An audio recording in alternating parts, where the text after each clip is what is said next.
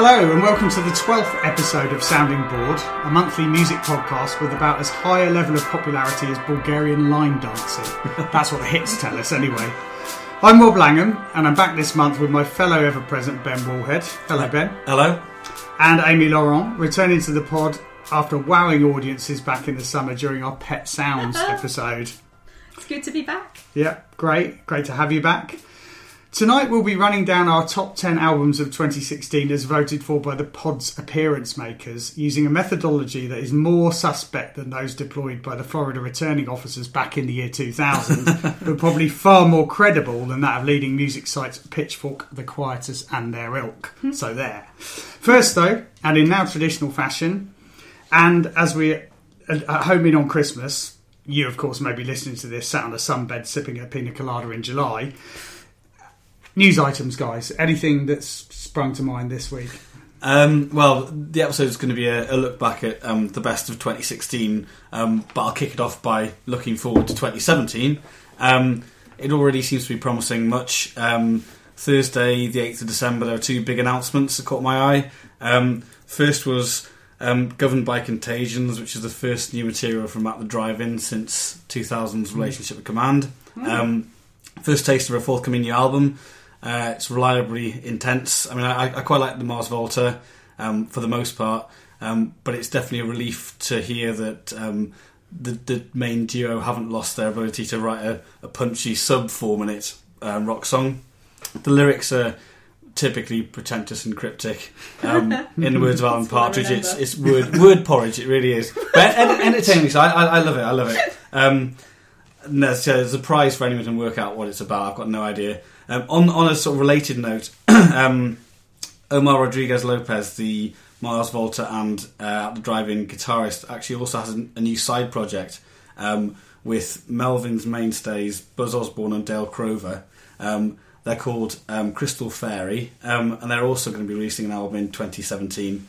They've unveiled a couple of songs so far, Drugs on the Bus and Chiseler, both of which, very good, sound a lot like Melvin's. I think that's because Omar Rodriguez Lopez is on bass, I think, not guitar. Okay. Also on the Thursday, 8th of December, Amputation, first new material from Jesus and Mary Chain since 1998. Yes. Monkey. It's the first taster of the forthcoming album Damage and Joy, which was the existence of which was only revealed by Alan McGee in November. It's a bit like hearing a new Dinosaur Jr. track in that it's new, but it's also instantly and wonderfully familiar. Yeah. Very, very, very welcome. And just to wrap up for me, in the last episode, Brian was talking about stocking fillers, and I came across something that would certainly fill a stocking. Probably only if you're looking for the perfect gift for someone you hate, and that's Billy Corgan's released his 8-hour-long jam inspired by Hermann Hesse's novel Siddhartha as a box set. Oh, for God's sake. So, yeah, that will definitely fill a stocking for you. I think it's $375. Really? So, yeah, and it includes a mini synth player or something. But yeah, that's not for me. I'll say that. So pretentious. No, I mean, talking of 2017, we're hoping that the first episode of next year, which we hope Amy's going to be involved in as well, and Neil will be making a return, we hope, for that episode as well, will be recorded towards the end of January and looking at some of the bands that we're looking out for and artists in that year. So whereas this year we look back on some of the kind of best of 2015 at the start of 2016, we're going to get that out of the way in this episode, and next month we're going to be looking forward. Amy, any thoughts on and any things that you want to talk about? I think you're quite excited about one particular thing. I am. I only have one item. I had to start it with the disclaimer because we're going to be talking about our favourite albums of 2016 today, but the actual fact is that the album I've listened to the most this year is the Hamilton Cast album, which came out last year, so I can't talk about it. And honestly, as much as I'm going to be standing all over some of the albums on this list, nothing comes close to the towering achievement that is the Hamilton Cast album for this year or any year, probably, frankly. But a couple of weeks ago, the Hamilton mixtape was released. It became available to stream in any case, which is how I started to hear it. So this is various artists' interpretations of songs from Hamilton. And some of them are straight-up cover versions. And others are more like hip-hop tracks that use samples and then extrapolate them into something new. And those tend to be the most interesting songs on the album, in my opinion. And the best of all, it includes some tracks that were cut from the musical itself, including Angelica Schuyler's Congratulations, that really completes her arc, which a lot of people feel got short shrift in the second act. So it's really thoughtfully put together. And as with any great mixtape, they've really thought through the sequencing, which draws parallels between tracks that don't sit together in the musical itself. So it's totally worth checking out if you love Hamilton. And if you don't know Hamilton, what are you doing? Go listen to Hamilton. Well, I have to say this is something that Amy recommended to me, but rarely. I had actually already purchased it, and I'm a fan as well.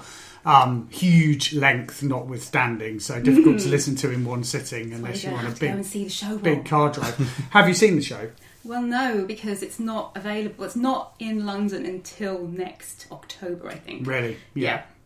Yeah. So tickets go on sale next month. So if you really do want to go and see it, get on it, because tickets are going to be extremely hard to come by. You have to be on perma refresh. Yes. So on your screen. Yeah, no, good present for people though. You know, I'm sure people would be keen to go to that if members of your family want to. On a slightly more sombre note, and actually several weeks old now, the death of Leonard Cohen. I think it would be remiss of us not to mention it. I have to admit, I'm not a fan myself. I do like his lyrics and like his voice, but I sometimes find, I was talking to Neil today about this, I sometimes find the instrumentation a little bit middle of the road, and he's definitely not a favourite of mine, I would have to say, as opposed to my girlfriend who absolutely loves him. But we did buy the album at the weekend, the new one. It's quite short, 36 minutes. And actually, I thought it was pretty good. You know, I thought it was like as enjoyable a Leonard Cohen album as I'd heard. And, you know, I think a fitting send-off for someone who I know a lot of people who listen to the pod and have appeared on the pod have a lot of love for. So, very sad to see another celebrity pass away in 2016. I saw him at Glastonbury, which year would it have been? 2008 or 9? And, yeah, I have to say, I don't really know an awful lot about him. Certainly not as much as I feel I should, but he was absolutely captivating, because that on the Pyramid stage, it's a huge, great stage, and yet he made it seem very personal and intense, as if it was just in a small club, which is quite an art, really, on that stage. Only the very best performers can do that. Yeah. I mean, Nick Cave did it last year, I think, and he's done it on that stage before, but Leonard Cohen very much in the same sort of mould. And he spent, you know, for someone who supposedly, you know, well, the songs are often very sombre and very dark. He spent most of the time with a sort of smile on his face, not quite able to believe, I think, that there were so many people there to watch him. But it was spellbinding, yeah, really spellbinding. Yeah, no, sad news. So, on to the top 10. Anybody who knows me well will know I rather like a list. In fact, someone once sent me a Christmas card and said, I hope this is going to be in your top 10 Christmases ever, Rob. And yes, the lists have obviously been coming at us thick and fast from a variety of websites over the last week or two. So we put our own spin on it. We're not going to kind of divulge the voting system, but everybody who's been on the pod this year has had a chance to vote for a few albums, and we've come up with a list. At the end, we're probably going to mention some of the ones we think we might have missed. But before we go into number 10, because position 10 and position 11 were almost sort of about the same point, Ben, I just wanted to ask you about the album that just missed out on the top 10, which we featured as a featured album earlier in the year, and that was the Radiohead's A Moon-Shaped Pool. Now it's been out a few months. Any thoughts on that and where it stands in Radiohead's oeuvre? Yeah, I mean, I think I possibly, with hindsight, possibly was a bit more enthusiastic than it merits. I'm not entirely sure. I mean, I still placed it in my top 5, third in my top 5. You're giving away the methodology, Ben. Oh, sorry. Okay, sorry. Yeah. In terms of sort of my verdict and certainly my first impressions, I think they were coloured by the fact that I seriously dislike King of Limbs. And I think it was I'd almost thought that Radiohead were not for me anymore.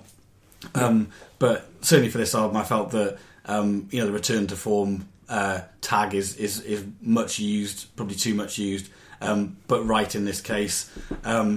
I think the rest, the album as a whole is very good. Burn the Witch, particularly, the themes in that paranoia, witch hunts, prejudice, scapegoating, division, is basically 2016 in a song. I don't think there's a song that came close to capturing all that in 3 or 4 minutes. Wonderful song, wonderful video, and as I say, the rest of the album isn't bad at all either. Yeah, so Radiohead had just missed out. They were number one in our local record store, Track Records rundown. Which brings us to number 10. We're in time-honoured Alan Freeman fashion without the jingle counting downwards. It's an album that was number 41 in the NME's rundown, but number 2 in the Quietuses and number 1 in the Pitchfork rundown. Yes, Amy, thoughts on Solange's A Seat at the Table? I have a few thoughts. This wasn't my nomination, I should say. This was a really, really hotly anticipated album. We've been waiting since 2008 for a new album from Solange. So, I mean, expectations were high, a little bit like they were the Radiohead's album after King of Limbs managed everyone's expectations down. Everyone was really excited about this, and it was really critically well received. And it's interesting in a lot of ways. It was written in Louisiana, so that's the home of her maternal grandparents. So it's an album where she contemplates her heritage, namely her black southern heritage, and her family. There are spoken word interludes by both her mother and her father in which they talk about segregation issues and black pride, and they're fascinating, and they really are of a piece with the album. They really do work. She's got a very expressive voice. It's beautiful. She never really feels compelled to wail like her sister does. And the music has a sort of languid mood. The instrumentation is very sparse. There's layered harmonies which are lovely. And the overall effect is easy to listen to and very elegant overall. But personally, I found the album to be a little bit maybe meandering. Many of the songs sound quite similar. They sort of merge in with each other and with the interludes. And I just found it a little bit boring. Yeah, I hope you heard that. I think whispered under her breath, "Just dare you say that Solange's album was boring?" Whereas the Quietus. Sorry to those on the panel that voted for this. The Quietus and Pitchfork police will be after you and like knocking at your door for crimes against taste. Ben, and before I talk to Ben on this, I just want to say that obviously we had a lot more than just the three of us on the podcast this year, and some of the albums on here, certain people voted for them and certain people didn't, and it means that, like Simon Mayo in his yearly rundown about movies with Mark Kermode, you know, he often hasn't seen anything. In fact, he's never seen anything that's got subtitles or is foreign at all. So, you know, I think we're going to be fairly open about the fact of some of these albums each of us haven't heard. So we're representing the collective that is Sounding Board, really. So Ben, Solange, any thoughts? Yeah, I mean, I thought it was a very interesting listen. I'll say that. What struck me first of all was the fact it was the sort of the understated nature of it. It's not bombastic. I think Beyonce is bombastic. Not that we should always be comparing the two, but I think that's unfair to do. Like, I've done it myself. I think to do that too much is unfair on her. In its own right, it's very jazzy and sort of soulful and quite soft. I think, which is a little bit unsettling. I think, given the subject matter, it's quite angry, defiant sort of album in a lot of ways in the lyrics. I think it fits in this lineage that's possibly been lost of R&B and soul music as being imbued with political significance, which is a good thing to be. It's reconnecting. That deceptively sort of calm and measured way it's expressed, like I say, it's kind of slightly unsettling. Possibly makes it more potent in a way.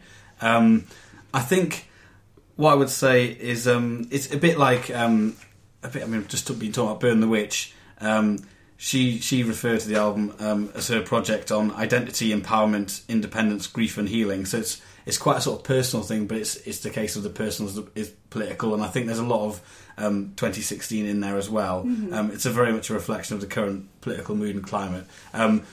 What I would say, the word that kept coming up when I was checking out other reviews, including Pitchfork and Quietus, the word that keeps coming up is important. This is an important album, and there's a point with me that where if I'm getting hit over the head with the word important, I'm wondering, yes, but is it a good album? Yeah. Now, I would say that it's very worthy and it's pretty ambitious, possibly not musically ambitious to me, but the fact it's important. I think it possibly is important, but what I would then say is that if this is a celebration of black culture, which it's been acclaimed across the board as, there's not much joy in it. I don't think it's quite a joyless. More fun? No, it's quite a sort of somber. I mean, is it a sort of defeatist kind of. It feels like it shouldn't be. It feels, there's a defiance to it as well, but there's not a lot of joy in there for me. No, I would agree with that. I will say, in her defence, in her videos, she absolutely slays. She dresses so well. She's so statuesque. They're very, very beautiful videos. And they work perfectly. I mean, I think that she couldn't really phone it in with the videos because her sister's Beyonce. She kind of really had to make an effort there. But I think that some of the images in the videos really do compound that message about black identity, in that some of the people that she has on the screen with her all together is a message of solidarity in a way, and I think that they're really beautifully composed, actually. So I think that's probably one of the more interesting things about her. Sorry. I mean, the interludes. I actually thought the interludes were really interesting, and possibly more interesting than the songs themselves. I think they fit quite well in the context of the album. But I'm not sure I'd necessarily go as far as to say boring, but it's just a little bit. It's a little bit joyless. That's all. I think there's not very much sonic variety in it, is there? No.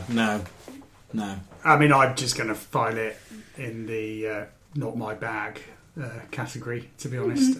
You'll probably be a bit astonished as we go through this top 10 how many times we mention that there are albums that one of us or two of us particularly don't like. So, but that's all. That's an interesting concept in itself. So on to number 9, and I think Amy, again, this is a band, School of Seven Bells, that I first heard with their first album. I think Alpinisms or Alpinisms, which is a jolly good album from probably a decade ago or so now, maybe 2008 or something. Yeah. And their new one is SVIIB.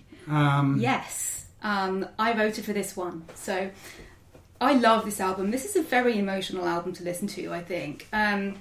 School of Seven Bells are a kind of mystical dream pop and maybe more latterly dance pop act from New York. This, tragically, is likely to be their swan song because the founder, Benjamin Curtis, was diagnosed with a rare terminal lymphoblastic lymphoma at the age of 35 a couple of years ago, and he's no longer with us. So this album was partly written by him and his co-founder and sometime romantic partner Alejandro de Hezra during his treatment, and then finished and the lyrics added by de Hezra after his death. So the lyrics themselves refer to the various stages of their relationship as romantic partners and then as friends, and serve as a memorial to their time together, and it's lovely. So you'd expect, given all of this, that the experience of listening to this album would be heartbreaking and bleak, and it is incredibly sad, but what makes it so remarkable is how beautiful and life-affirming it is at the same time.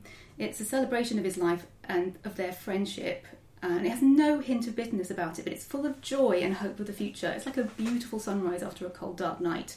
I always think that my favourite kind of music is the kind that makes you dance and cry at the same time, and this certainly ticks both boxes. Yeah. Any particular favourite tracks on the album? Yeah. I think Open Your Eyes is probably the highlight, and I think that was the lead single as well. I think it got quite a bit of airplay on Six Music because it's quite, in some ways, quite a straightforward sort of synth pop ballad, maybe one of their more radio friendly songs that they've released, but the chorus goes, "Open your eyes, love, because you've been sleeping. It's getting hard to bear watching you all alone." Oh my god, if you know the context of how it was written, it's absolutely heartbreaking. It's beautiful.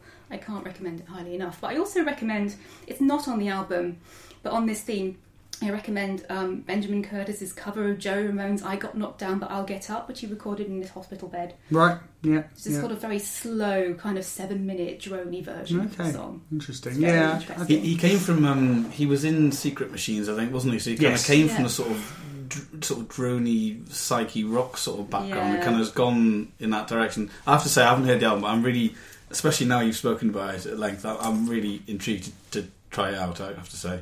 I think it's interesting you mentioned the sort of latter turn towards dance music, because I think it is sort of a bit more dancing upbeat than the first album. Yes, and with the first album particularly, they were a little bit kind of mystical, weren't they? Yeah. With a kind of slightly tribal drum beat thing going on. Yeah.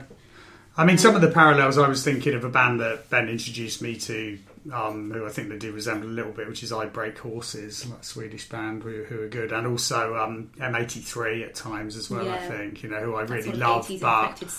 I think did an album this year that totally sunk without trace. Yeah, yeah. Very Just disappointed a in that. bit. I remember your disappointment. Having been like number 2, I think, in the Pitchfork Best of the Year with their last album, Hurry Up I'm Dreaming, and this year nowhere to be seen in any top 500 anywhere, which is a amazing come down. Yeah. So yeah, no, bad stuff. Number 8, we're going to be turning to, or we've been influenced by one of Britain's finest kind of record labels, Bella Union. And Ben, this is one for you to expound upon. This is Marissa Nadler, Strangers. I've mentioned her on the pod before, in fact this album before as well. I can't remember how many albums she is in now, but quite a few. She's a native of Boston, I think, or she records in Boston anyway.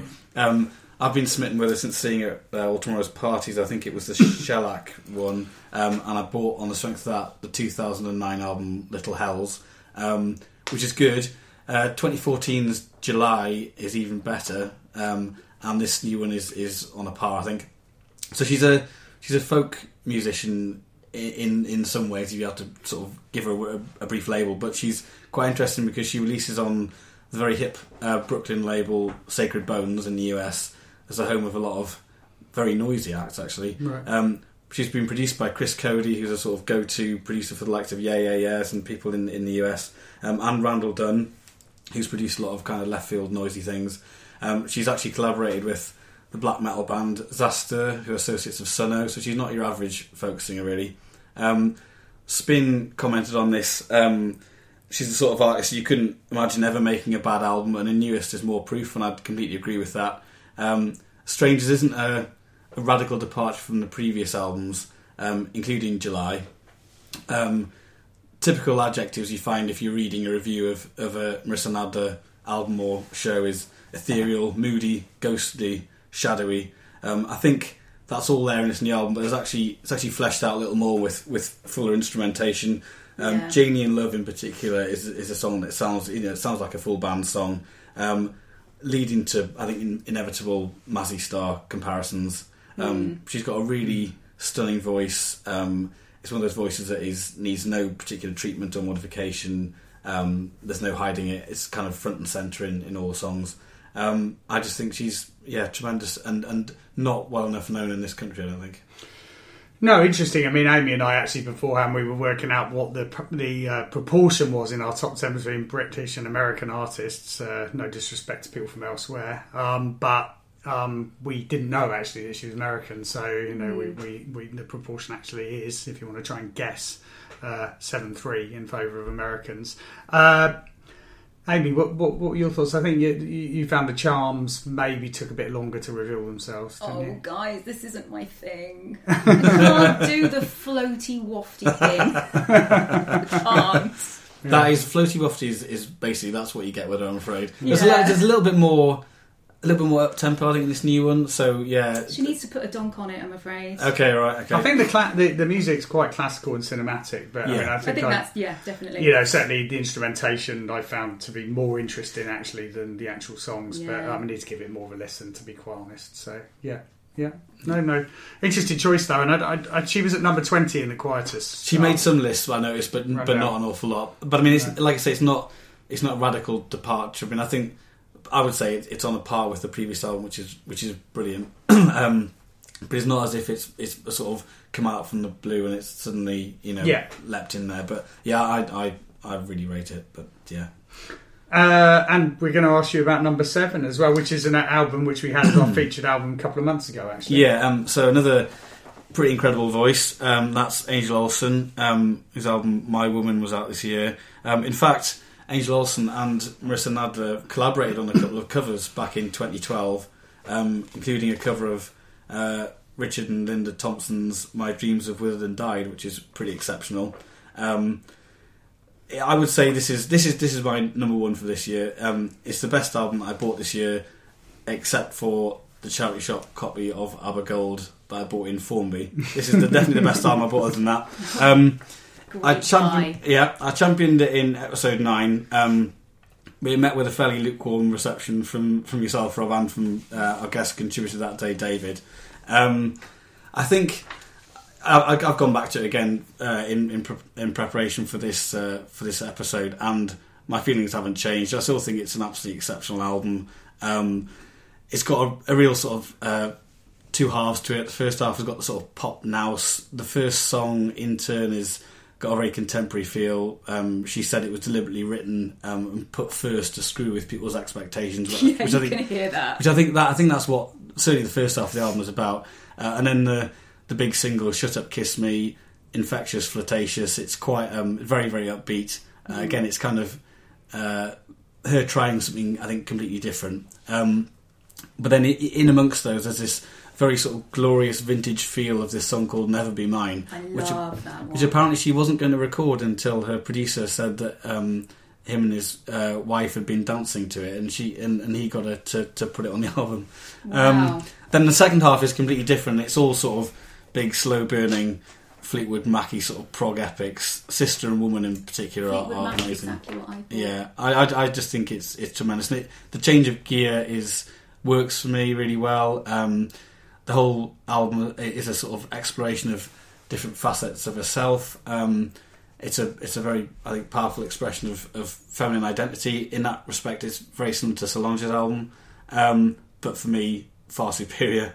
I think, the sort of key line in the whole album is the line from the climax of Woman, which is, I dare you to understand what makes me a woman.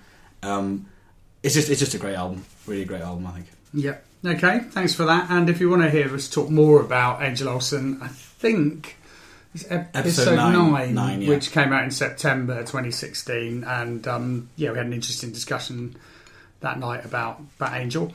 Number 6, our guest who came onto the podcast in November, well, actually it was in early December, Brian Guerin is responsible really for the appearance of this very interesting artifact in the top 10 at number 6, and Amy's going to talk a little bit about Xenia Rubinos' Black Terry Cat. Black Terry Cat. Yeah, no, this wasn't my nomination. I don't even didn't know how to pronounce her name until you just said it wrong. Yeah, no. I didn't hate this, and I was surprised I didn't, because I really hate jazz, and I'd heard this was a bit jazzy, so I listened to this with some trepidation. But actually, I really quite liked it. So Xenia, she's a Brooklyn-based, but she has Puerto Rican and Cuban heritage. But parts of this album are, again, about the experience of being a woman of colour. And honestly, the fact that this theme is coming up again and again in this top 10 could not make me happier. I think that's really great. This album is a little bit jazzy, as I mentioned. Quite funky, a bit neo-soul and also a bit rock.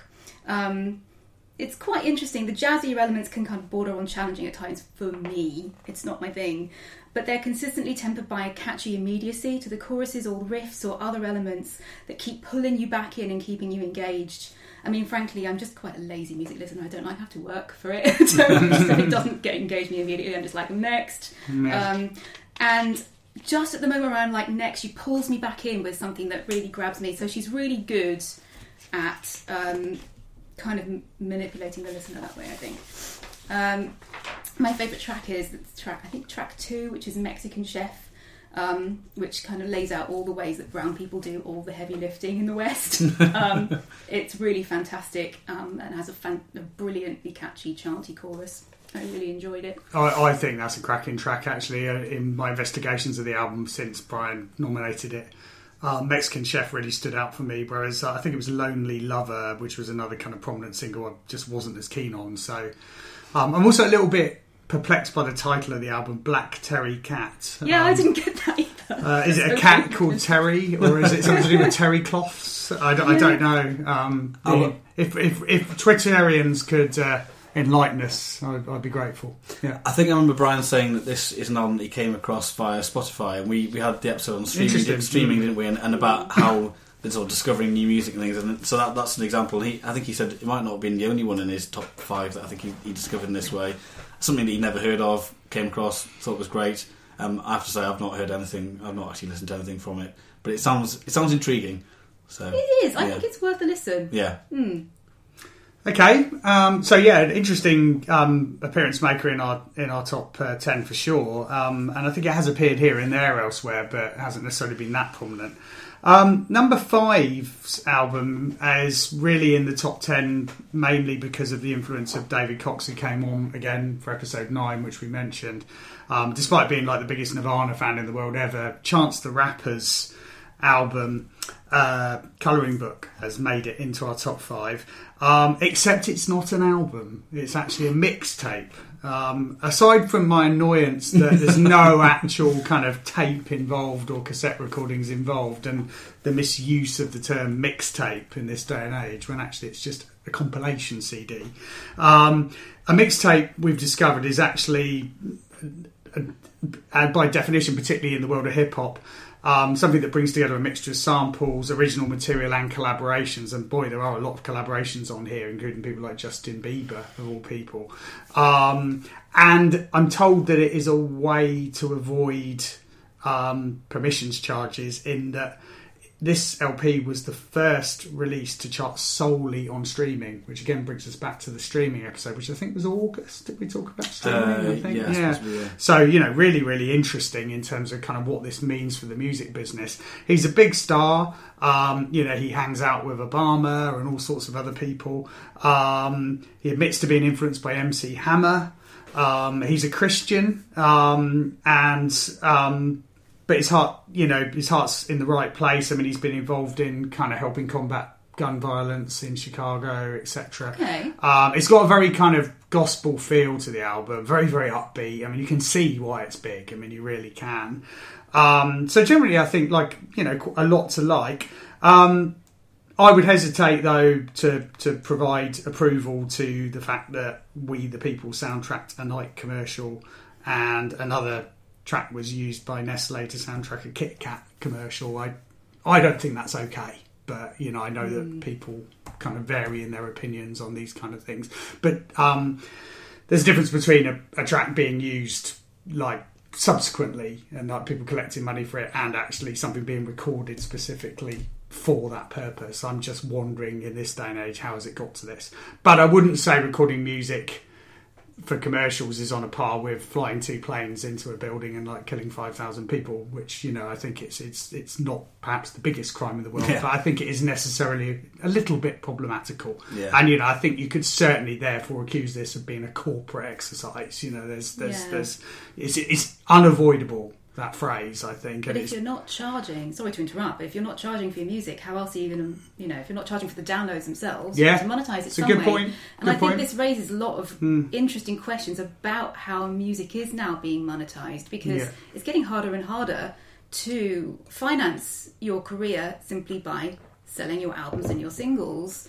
And so, we're getting more and more kind of advertising revenue, and, are we now at a point where the permissions, the rights charges from your, the record companies who would own the songs that you're sampling could wipe out the money that you would make from selling your records? Are we now in that place? Oh yeah, I'm sure we are. Because otherwise, why would mixtapes even exist?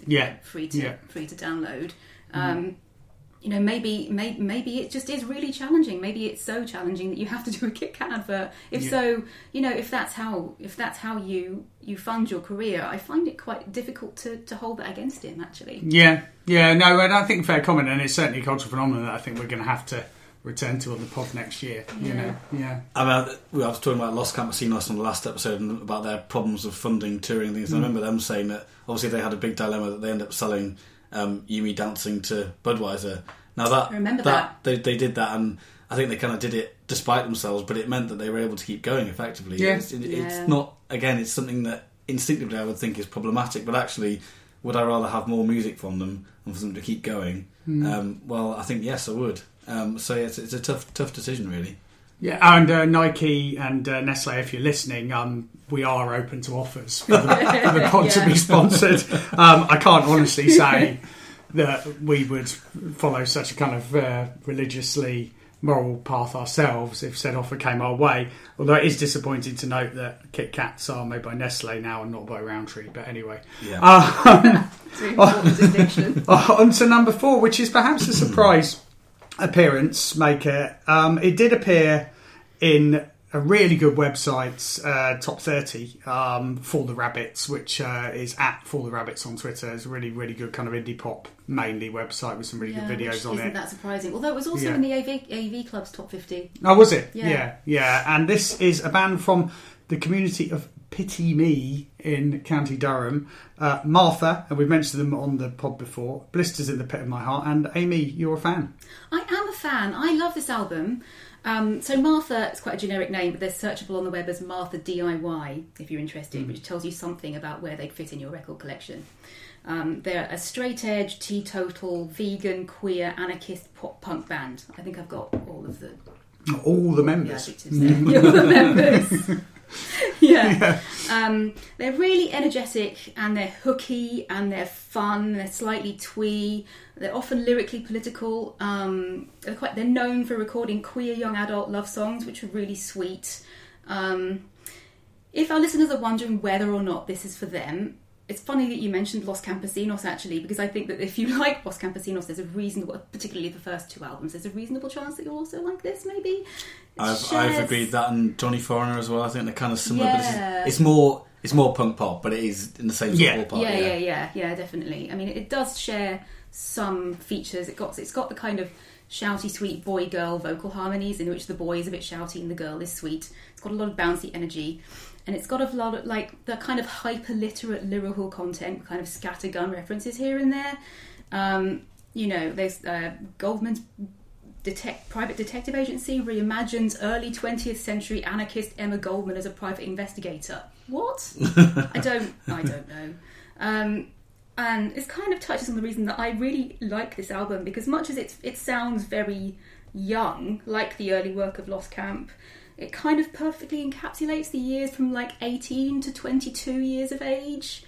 You know, those like young adulthood years when you're like really idealistic and you're frantic, and it's kind of angsty and it's intellectually ambitious but sort of undisciplined at the same time. It's quite a nostalgic sound for me. So even though like there's a sense that this band is not yet at their most accomplished and they're still growing and developing, they're very politically aware, and I think they're probably going somewhere interesting. They are still really young, as I say, and I think in the meantime their songs are so much fun to listen to and to pogo to, and there really aren't enough pop punk songs sung in a Geordie accent, if you ask me. So that's why I like them. I was wondering about the availability, because every time I do a search for them, it just comes up with the Bandcamp page. Yeah, that's how I listen. Have they kind of eschewed being available on things like iTunes and stuff like that? I don't know. Yeah, they're not on any of the streaming services that I use. I don't actually know, to be honest, but given that they are a DIY pop punk band, I wouldn't be surprised. They're on Spotify, because that's why I was listening to them, yeah. On Spotify. They're not, I don't think they're on Apple Music. I don't think they're on Tidal. No. I mean, that really means they're sort of up against the wall come the revolution, aren't they? You know, I mean, if they've like kind of bowed to the pressure of Spotify. But anyway, I actually liken them a little bit as a sort of British version of Pup, who we reviewed earlier in the year. Okay, I think that was in kind of, I keep on guessing episode 8. I've got it here, episode 8, yeah. And actually superior, I think, to them. But what about you, Ben? What's your feeling? Well, I'm going to be a naysayer again, I'm afraid. I really wanted to like this for two prime reasons, because I could hear the Los Campesinos thing straight away, and I love Los Campesinos. Also because they're northeasterners, and there's nowhere near enough good music from the northeast. It's a sort of source of much shame. They're very, perky, lightweight, kind of upbeat. Again, I was comparing them to Pup. I'm not a huge punk pop fan, but I was comparing them unfavourably to Pup, actually, because I think Pup the songs have just got a bit more weight to them. Personally, I found I think it's very laudable, all the things they're standing for, but I found those references, those sort of literary references it's peppered with, as a bit of a sort of a bit of a garnish, really. That's what it feels like to me. It might not be, they might be coming from that place, but the music, it felt a bit scattershot. I also think that there's a bit of a problem, and this isn't just with punk pop, with all sort of forms of art, all different forms of art, that you're taking a genre that is pretty brainless traditionally, and they're trying to make it intellectual. I'm not sure it really works. This genre for me will be sort of forever associated with likes of Blink 182 and some 41. Oh, Ben, that is not fair. This doesn't sound, to me, other than lyrics, this doesn't sound a massive amount different. And you talk about the Geordie accent, some of the vocals do nothing. The vocals on that sound like pure American, just punk pop to me.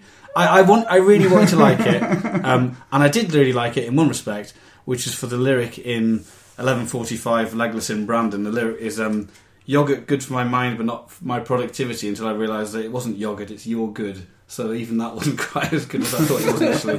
What a letdown. I did like I say, I really wanted to like it, and I didn't actually dislike it. I just didn't think it was as good as it might have been. Yeah, I mean, I like it. I mean, I think it's any band that's got a track called Chekhov's Hangnail is getting my vote.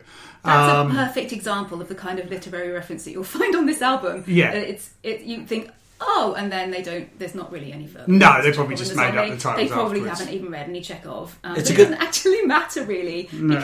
because when you're that age, you probably do. You are, but people of that age group are pretentious, and they often pretend to know a lot more than they really know. Yeah. But actually, they just want to listen to punk pop music. Yeah. And that's fine.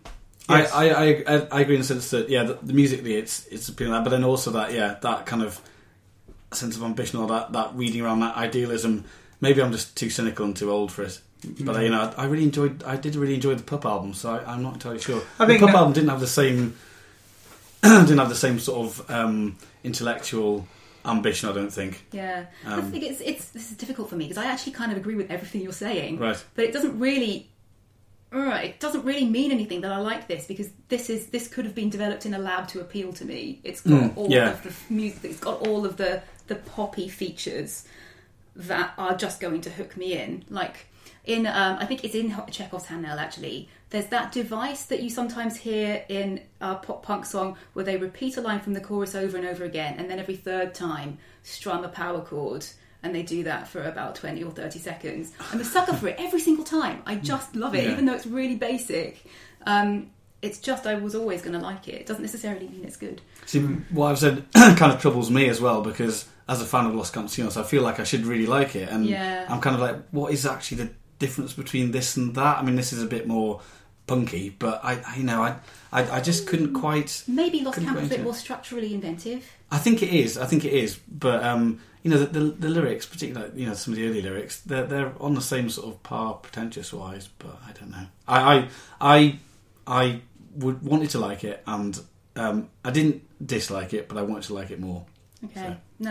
I agree with you and disagree with you simultaneously.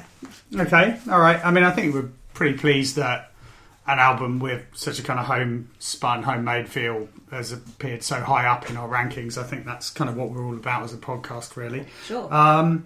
Number 3, as someone from Reading, which actually has a slightly better musical heritage than you might expect, going back to the shoegaze era in particular. I'm obviously always a little bit biased, but nonetheless it came as some surprise to me that an ugly duckling of a band, Telemann, who came out of the ashes of indie also-rans, albeit decent indie also-rans, Pete and the Pirates, and then turned out a no more than serviceable first LP in Breakfast, to have come up with something, really, really quite a lot better this year in Brilliant Sanity. And it's all about the songs, really, for me. I think they have really got... It's a very strong album in terms of the tunes and the kind of sing-along anthems, and I think the kind of indie anthems type thing. I think Amy's going to sort of talk a little bit about this as well, but I think they're possibly, harking back a bit to the 90s in feel and the noughties as well. I think they're sort of certainly, like a little bit out of place in this era. Exactly. Do you want to sort of expound a bit more on that? But yeah. I mean, I will. To preface what I'm going to say about them being slightly out of time, is I do actually I like this album. It's really tight and accomplished and melodic, and it does sound. It's kind of when I listen to this, it's early 80s style new wavy guitar pop with Kraftwerky influences, and so I was thinking, wow, this would have absolutely killed in 2005. If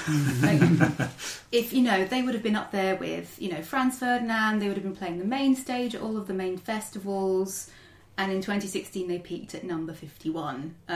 So I think yes, it's a slightly nostalgic sound, maybe. I think also it should be said that 10 years ago they would have been wearing skinny jeans, and now they're wearing these dad jeans with like high waists that come up to here, which is interesting. And I know like chart positions are not an indicator of quality, and nor are they only the measure of success, so I don't want to get too hung up on that. But this album did cause me to reflect on the difficult position guitar music finds itself in the popular culture of 2016, because it really is quite culturally irrelevant right now, and the chart is quite hostile to guitar music. It's a really difficult commercial environment for even a band like this, which is very likeable and writes songs that are really really accomplished, and in another, in a different kind of cultural environment would really be very quite successful, I think. But the flip side of that is that this is the only white boys with guitars type act in our 2016 top 10. Sorry, spoilers. And that increased diversity is overall a really good thing. So it's not something... Martha was mixed men and women, isn't it? Yeah, mixed men and women. Yeah. Actually, thinking about it, don't they also have a British Asian drummer? Yeah, they do. Not Martha, but... Telemann, yes, Telemann. I think so, yeah. Yeah, they do, yeah, even that's great, very diverse list. Yes, I mean, actually, the representation, without giving anything away about the top two, the representation of female vocalists is very, very strong in this top 10. Which is great. Without actively looking to try and make it that way, I have to say. So I think, and the musical styles, I mean, I think we're all over the place, really. So, and given, I think we talked earlier on about the fact that we probably spent 11 months mainly talking about White Boy Plays Guitar, and this this top 10 doesn't necessarily represent that. No. Here we are, we've probably lost half our Twitter followers and half our listeners. But so Telemann, Brilliant, Sanity at number 3. I think they come across as a very likeable, hard-working band. I mean, Ben, what are your thoughts? I listened to this a few times. Eventually, I mean, you and Neil have both been talking about it quite a lot, so it was about time that I did. I thought it was good. Nothing more than that. I think it's sort of quite moderately ambitious indie music, not too experimental. What I quite liked about it was that it's sort of slightly that slightly dated feel, and it's not indie music that's been seduced by R&B. It's not like Glass Animals, it's not like Wild Beasts. It's a bit more like field music, I think, in that respect. There's the elements of the new wave, a bit of Talking Heads in there. Also, Amy, you mentioned the Kraftwerk thing. I think that's very interesting, the way that fits in. It doesn't feel forced, I don't think, either. Like, generally when you're getting sort of the Kraftwerky, krautrocky sort of influences, it's in the sort of psych sort of field. This is a fairly mainstream sounding, I guess, indie album. Yeah. And it works really well. Again, unfashionable. It's got very clear lyrics and vocals. I think that's quite unfashionable. Mm-hmm. And I quite like that as well. I think in terms of songs... You've mentioned in the past, Rob, Dusseldorf is a really good opener. Dropout is a real standout, I guess, because it is sonically a bit different. Yes. Partly, but it also is the only song that goes past 5 minutes, and all the others are sort of between 3 and 4. I really liked Glory Hallelujah and Tangerine as well. And Amy, you mentioned Franz Ferdinand. There's a song called Superglue, which I think is pure Franz Ferdinand. Yeah. I agree. 2005, they would have been, making a killing, but. They just, to me, like I said, I kind of like the fact they're out of time, but I don't think it probably does them any favours in terms of success. Or maybe they're ahead of time. Maybe they are. I think, they're nowhere near the top rankings in all the other charts I've seen at the end of the year, and Amy mentioned the number 51 position in the actual chart, so I'm pretty pleased that we've sort of stepped outside that and given some credit to an album that I think has been a real credit to them. And also I think the level of improvement from the first album is such that we can maybe expect something pretty serious next time. So I hope so. I wish them well. And much as this is an unfashionable album, it's very easy to like. So if you haven't heard it, I recommend that you give it a spin. Yeah. So unfortunately, we're running out of time a bit. So I think we're going to miss out number 2. But no. Buckle up, guys, because I have views. Number 2. On number 2. Number 2. You have the floor, Amy. Okay, so. Anybody who might know me will be able to guess what I'm about to talk about, and yes, it is Beyonce. It's Queen Bee. We're going to talk about Lemonade. So let's get started. I'm going to take a deep breath. It's like the tail end of 16, and actually, it's quite hard to talk about Lemonade now, because what can you say that hasn't already been said? This is the most discussed album of recent years, and it is a rich text for analysis as well, because not only is it a visual album, but it weaves the personal with the political, with irresistible celebrity gossip as well. And the songs and the visuals and the gossip and the thematic aspects of the art all interact with each other in a kind of in many inexhaustibly fascinating ways that kept pop nerds like me occupied for months. So, just to recap, because I'm not sure how familiar you guys are with Lemonade. Yeah, not at all, I'm afraid. Oh my god! I know. Okay, right. So let's start at the beginning then. So, this is the album that was widely interpreted to be hauling her husband, who's Jay-Z, over the hot coals for his affair with clothes designer Rachel Roy, who may or may not be the Becky with the good hair from the song Sorry. Okay, so it's both an album and a short film featuring poetry from the Black British poet Warsan Shire, which is very powerful. And so it has kind of narrative cohesion to it that takes Beyoncé through the various emotional stages of her betrayal. So it goes through from intuition, through anger, and then all the way to forgiveness and retribution. And this in itself is newsworthy because Beyoncé is not a pop star to make herself publicly vulnerable at all. She had not commented publicly about this affair in any way. So that was going to get people talking. But there's another much more interesting aspect of this album which comes through to some extent in the songs, but much more when combined with the visuals, and that it's about black female identity, again, another theme of today, and representation and empowerment. So whether or not you believe the rumours about Jay-Z stepping out on her, Beyoncé is using the scorned woman trope to draw parallels between her and other black women in American society, to express solidarity with them and to represent them. From what I understand was hugely meaningful to that community. And certainly it did do good things for the Black Lives Matter movement, particularly I'm thinking when she and her dancers performed Formation at the Super Bowl this year in Black Panther outfits. So great! And I'm thinking also of parts of the visual album, parts that were filmed on a plantation, for example, and that featured mothers of police brutality victims holding portraits of their deceased children. It was so powerful. So culturally, it was a hugely impactful album, and it's politically significant. But musically, it's extremely varied. There's soul in there, there's rock in there, there's hip hop, there's a country song, Beyoncé doing country, you guys. And sonically, it's very different from her previous album, which is even more remarkable. Really, basically, she's saying, I'm Beyoncé. You know, bow down, bitches. This is the total domination of all genres. She can do anything.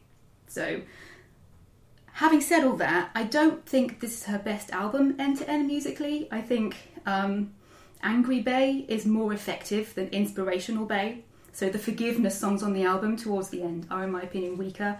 And I might even say sometimes a little banal and not necessarily convincing either, because, like, really, you guys are just fine now? I'm not sure.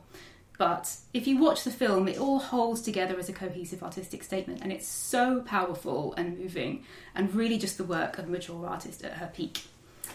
So I know that you guys are Beyoncé noobs in some respects, and you don't know Lemonade. So, Rob, I know that you listened to a couple of songs from I've had a bit of a listen on YouTube, desperately cramming as if for some exam in the last week or so. And I mean, I think if you look at it over a continuum of kind of what I would consider mainstream, for want of a better word, music over the last 20 years, increasingly meaningless term, but let's just use it for the sake of it. I mean, I think I probably made the mistake of zoning out a bit around the time that Stock Aitken Waterman were literally doing the kind of Sausage Factory with the same beat in the background and just getting TV stars to come in and sing.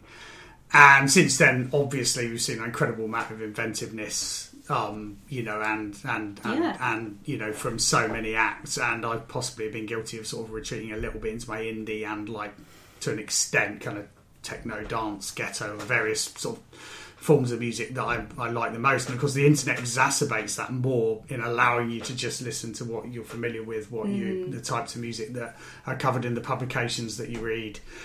And despite, I've been slightly underwhelmed by, the fated albums of recent years, the Frank Oceans and the Kanye's and sort of like the real kind of megastar people. I've always kind of like thought, right, okay, so many people are talking about these, I'm going to have to get them just to form my own opinion. And Kendrick Lamar last year is a classic example as well. And, you know, I've just listened to them a few times and thought, these are pretty good, and then not listen beyond that. And so, you know, I'd be the first to admit I've had a slightly kind of closed mind. You know, Beyonce having a new album out, that doesn't necessarily sort of register with me. Apart from the fact that you came up to me into the kitchen at work and screamed at me. Made you listen to me about Beyonce. Yeah, exactly. I think at one point you actually started to walk off and I went, Rob, come back! Listen to me. But my sort of investigations this week have unearthed some music of real invention, I have to say, and like, you know, endlessly kind of creative, rightly I think placed highly in our chart, definitely willing to be converted, exciting stuff. So exciting, just brilliant. I mean, I don't even know where to start, Rob. It is a fantastic album, particularly I think the first half, before she starts to patch things up with Jay-Z, which comes across as maybe a little bit forced and not necessarily that genuine, maybe. But the first half of the album particularly is just amazing. Yeah. Ben? I haven't. Honestly, I haven't heard it. I honestly haven't heard it. You probably have, and though. No, but I haven't. No, I don't think I have. If you have the television on at any point, I really think I should. Certainly on the strength of that, I'll be in trouble if I don't check it out. But it sounds to me like, again, I don't really want to do this, but it sounds like a great companion piece to Solange's album. But it's clearly the other way around, Rob. But it's got the variety to it that Solange's hasn't got, which makes it sound. It does make it sound much more interesting to me. It sounds like they've almost both been trying to make the same album thematically, but they've gone about it in different ways. And as much as I spoke about Solange's, I liked, in a way, the unsettling feel of the sort of very understated jazzy backdrop to a lot of those songs. The sort of sense of variety does appeal to me a bit more, I have to say. I'd be interested to hear it. I think the fact that you haven't had an opportunity to listen to it, it's not the easiest album to get hold of. It's streaming on Tidal, I think it's on iTunes. It's not streaming anywhere else. I think Self-Titled, which came out at the tail end of 2013, I think it took 10 months to start streaming on Spotify. So, she's quite controlling over that aspect for it, which is another, way of controlling your revenue stream, I suppose, because she obviously has, she's got some shares in Tidal. She's married to Jay-Z. But, I mean, this does make me think about Beyonce as a commercial artist, because she is the kind of the sine qua non ultimate mainstream pop artist. But actually, when you look back at her performance, her commercial performance over the last 10 or 15 years, her last number one single was in 2008. Formation, which was the buzz single from Lemonade, peaked at number 31 in the UK charts. I think it did a bit better in the US. I think it was 10 or 11. But really, she hasn't... I think Lemonade got to number one, but very briefly. But she certainly hasn't been performing anywhere near on the same level as like Drake or Rihanna for years and years. And she doesn't care. She's doing her own thing. She's really driven to make a contribution to the canon, an artistic contribution to the canon, in a way that her husband no longer is, clearly. And she's collaborating with so many interesting people, and I just think it's fascinating. She's an artist to be reckoned with, and I think she needs to be taken seriously. Great. Well, what a fantastic kind of eulogy there from Amy. I hope you enjoyed that, and I mean certainly it's very persuasive, and it'll be interesting to see. Very high up a lot of the rankings and the various albums. I think The Guardian had it at the number one. They did. The only naysayers were the Quieters, who had her at 53. That's not but they would probably regard that as quite high at a concession. Yeah. Although Solange, of course, was number 2 for them. Yeah. So 51 places between Solange and Beyonce, according to the Quieters. Anyway, number 1.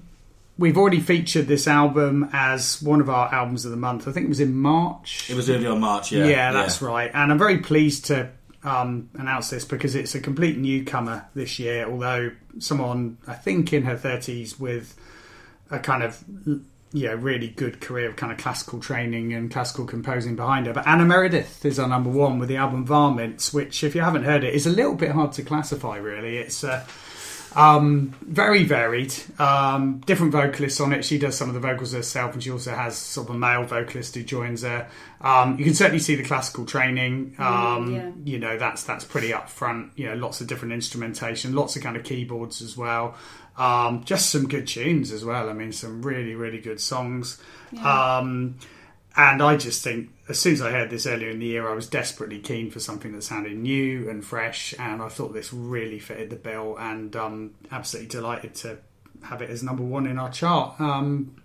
Folks, thoughts? Yeah. It didn't make my top 5 personally, but it was very close. I remember when my first hearing it, just, you know, it's sort of head-spinningly varied, I think.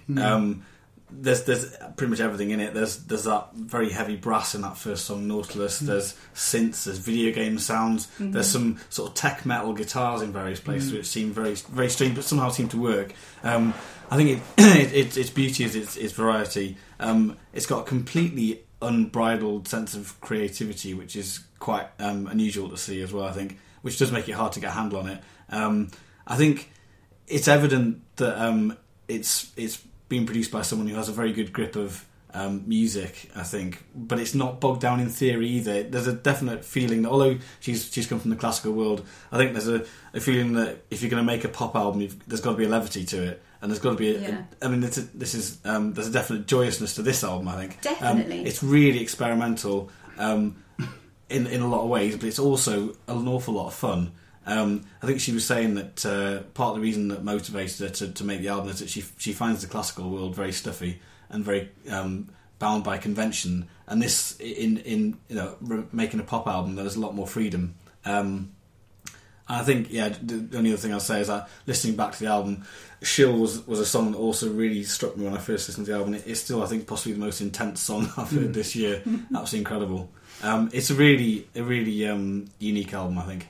How about you, Amy? Well, I mean, full disclosure, I listened to it for the first time in the car on the way over here, so I'm not exactly prepared to talk about it. But I will be listening to it more. I was really impressed. I really liked it.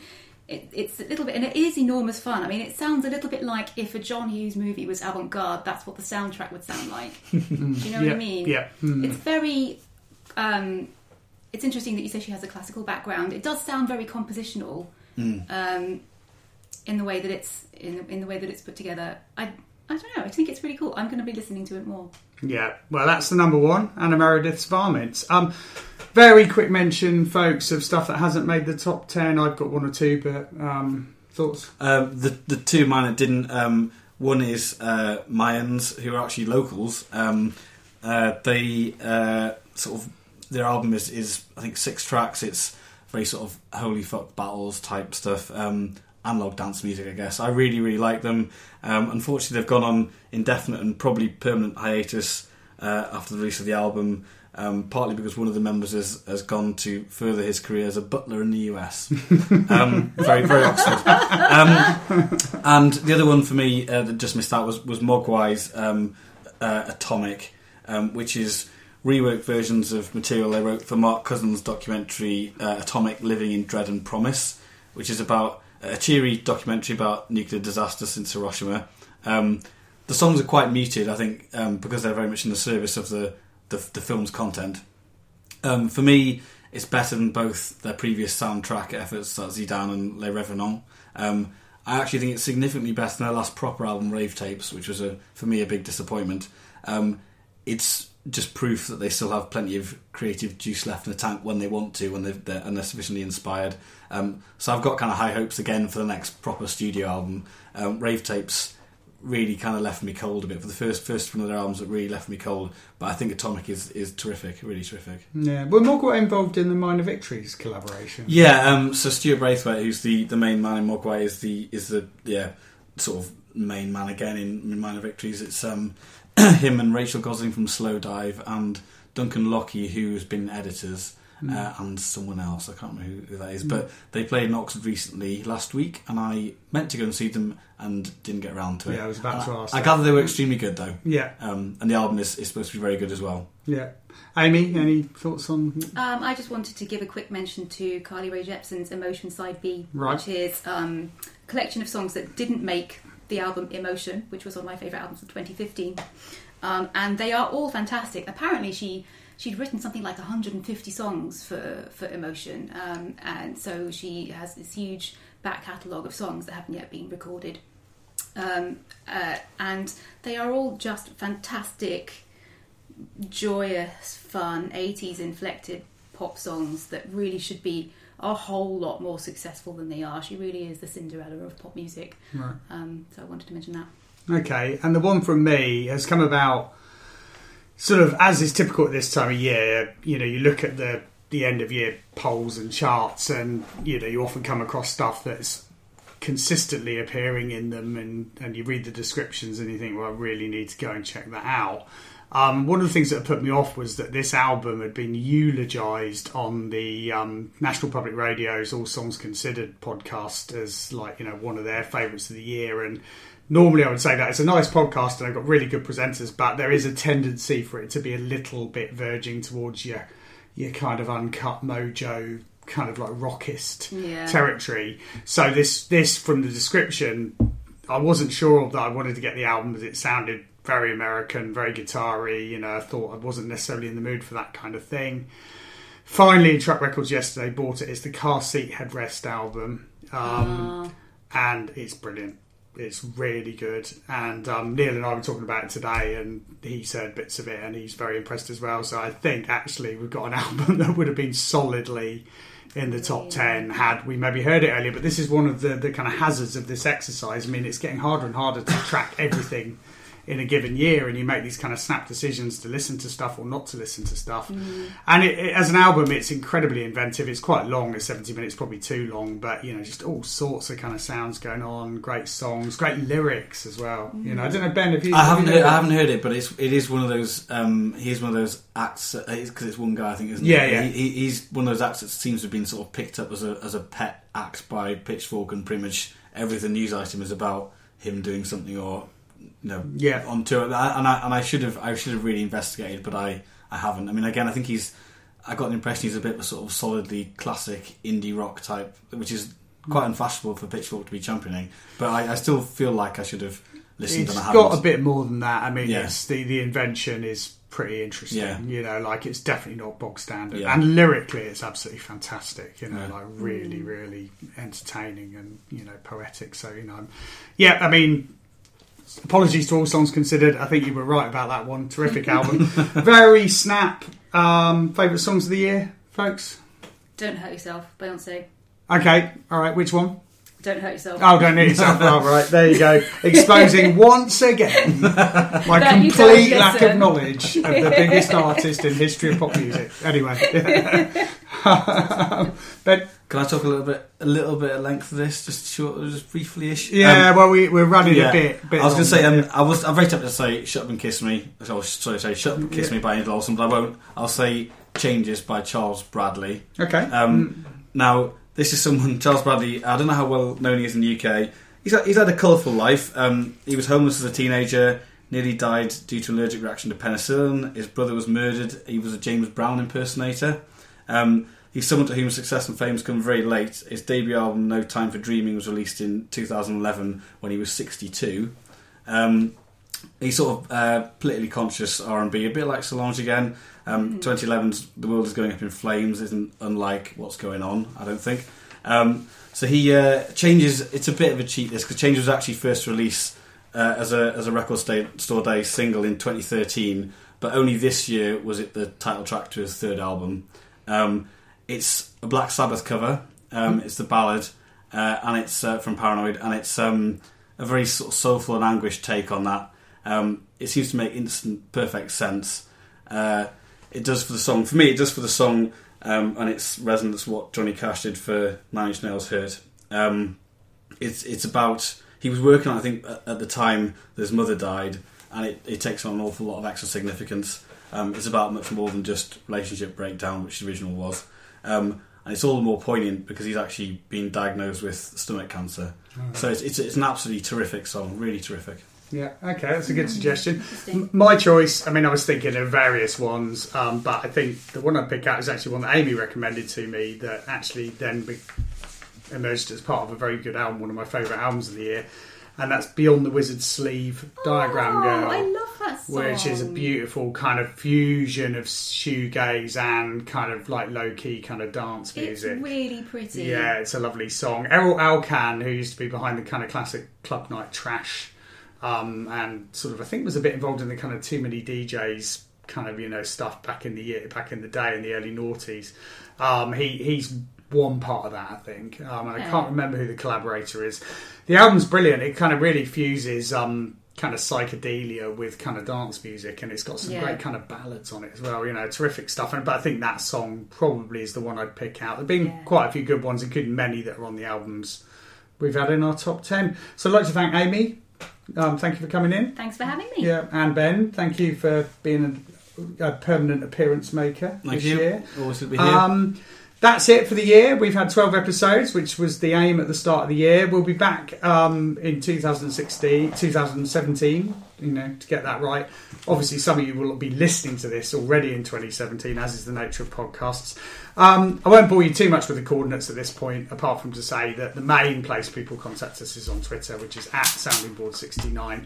And we'd really like to thank everybody for listening this year, and we're really looking forward to moving on next year and bringing you a whole lot new red hot music chats. Thank you.